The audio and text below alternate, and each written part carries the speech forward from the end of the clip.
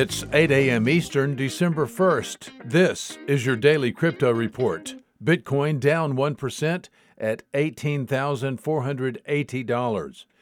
Ethereum down 3% at $576. XRP down 3% at 61 cents. These are your leaders by market cap. Top gainers in the last 24 hours, Aspire up 95%, Blur up 42%, and Stream Protocol up 36%. Today's news. U.S. cryptocurrency platform Coinbase announced today that it facilitated $425 million in Bitcoin purchases by MicroStrategy.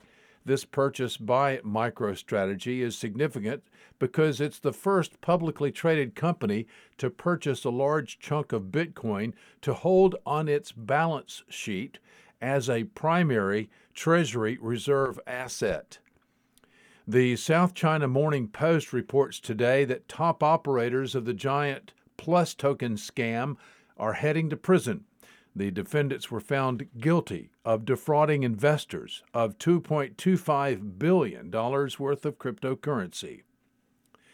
And finally, Ethereum 2.0 is a go.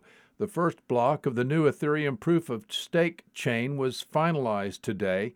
The new Ethereum 2.0 blockchain uses proof-of-stake instead of proof-of-work.